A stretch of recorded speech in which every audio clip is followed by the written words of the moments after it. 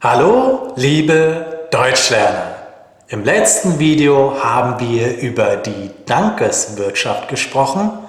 Heute sprechen wir über Jab, Jab, Jab, Right Hook. Oh mein Gott, das ist so toll, das ist so geil. Ich glaube, es fühlt sich einfach richtig toll an hier. Jab, Jab, Jab, Right Hook ist ein Buch von Gary Vaynerchuk.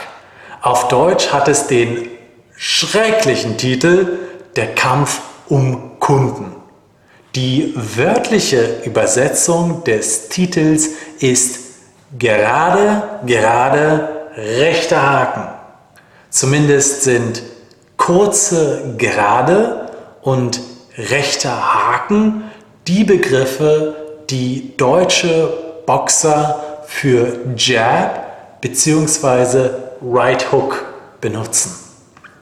Ich selber habe gerade noch nie in diesem Sinne gehört. Aber es ergibt Sinn, da man den Arm gerade ausstreckt. Diese Metapher, gerade, rechter Haken, steht für gib, frag. Es geht hier ums Marketing, aber eigentlich auch über jede soziale Interaktion. Im letzten Video haben wir darüber gesprochen, dass du alles im Leben bekommen kannst, wenn du nur genug anderen Leuten das gibst, was sie haben wollen. Wie viel musst du anderen Leuten geben? Nun, es kommt darauf an, was du haben möchtest. Wenn du einen Bekannten bittest, dir 10 Euro zu leihen, dann musst du ihm nicht so viel gegeben haben, damit er einwilligt. Wenn du aber einen Ferrari und eine große Villa haben möchtest, dann musst du ganz vielen Leuten ganz viel geben. Es sei denn, du erbst es oder gewinnst im Lotto. Aber Reichtum ohne Aufwand bringt sowieso eher Unglück. Der Punkt ist, du musst etwas geben, um etwas zu bekommen. Deswegen lautet die Aufforderung, gib, frag. Ja? Man sollte also erst geben und dann um etwas bitten oder fragen, ob der andere etwas für dich tun möchte. Oft muss man mehr geben, als man denkt.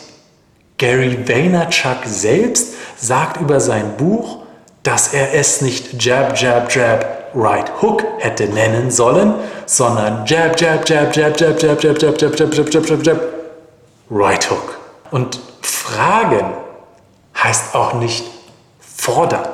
Ja, nachdem du anderen viel gegeben hast, kannst du nicht erwarten, dass sie auf deine Bitte eingehen. Ich stelle viel kostenlos zur Verfügung und preise ab und zu meine Produkte an.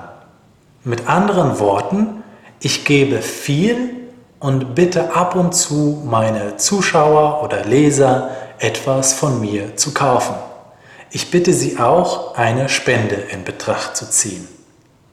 Bitten ist nicht fordern.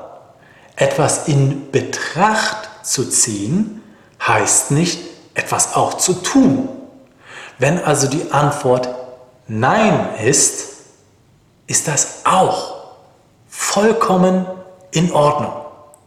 Das bedeutet für mich nur, dass ich mehr geben muss oder etwas von höherer Qualität bringen muss, wenn ich die Chance auf ein Ja erhöhen möchte. Jetzt kommen wir auch wieder zurück auf mein Video über Erwartungen. Ich erwarte nichts, solange ich nicht das habe, was ich haben möchte, werde ich mehr Leuten mehr geben. All das heißt natürlich nicht, dass man sich ausnutzen lassen sollte. Natürlich sollte man seine wertvolle Zeit nicht verschwenden.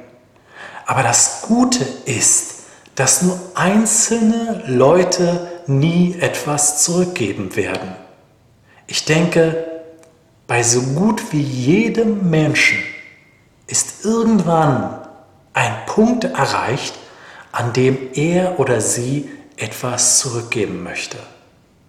Aber darüber braucht man sich keine Gedanken zu machen, wenn man vielen Menschen hilft.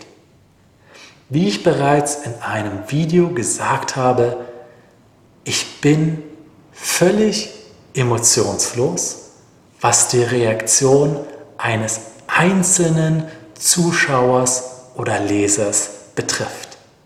Ich habe keine Erwartungen.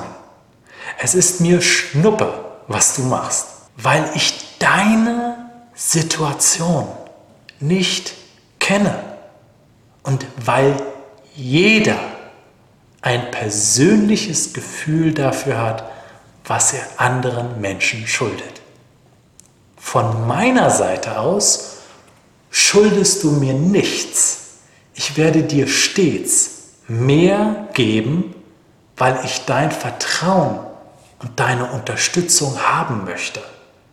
Und ich möchte auch nur so viel, wie du mir geben möchtest und nicht mehr. Wenn du etwas von mir kaufst, dann schulde ich dir etwas. Aber darüber sprechen wir beim nächsten Mal. Du kannst alles im Leben haben, was du willst, wenn du nur genug anderen Menschen dabei hilfst, das zu bekommen, was sie wollen. Du hast die Kontrolle in deinem Leben. Tschüss. Ich könnte jetzt darüber reden, was du für mich tun kannst. In diesem Video möchte ich dir allerdings nur etwas geben. Später werde ich dich um etwas bitten und dann, wenn du das Gefühl hast, dass du genug Wert von mir bekommen hast, kannst du etwas zurückgeben. Insofern möchte ich auch genau das Prinzip demonstrieren, über das wir heute gesprochen haben. Tschüss und bis bald.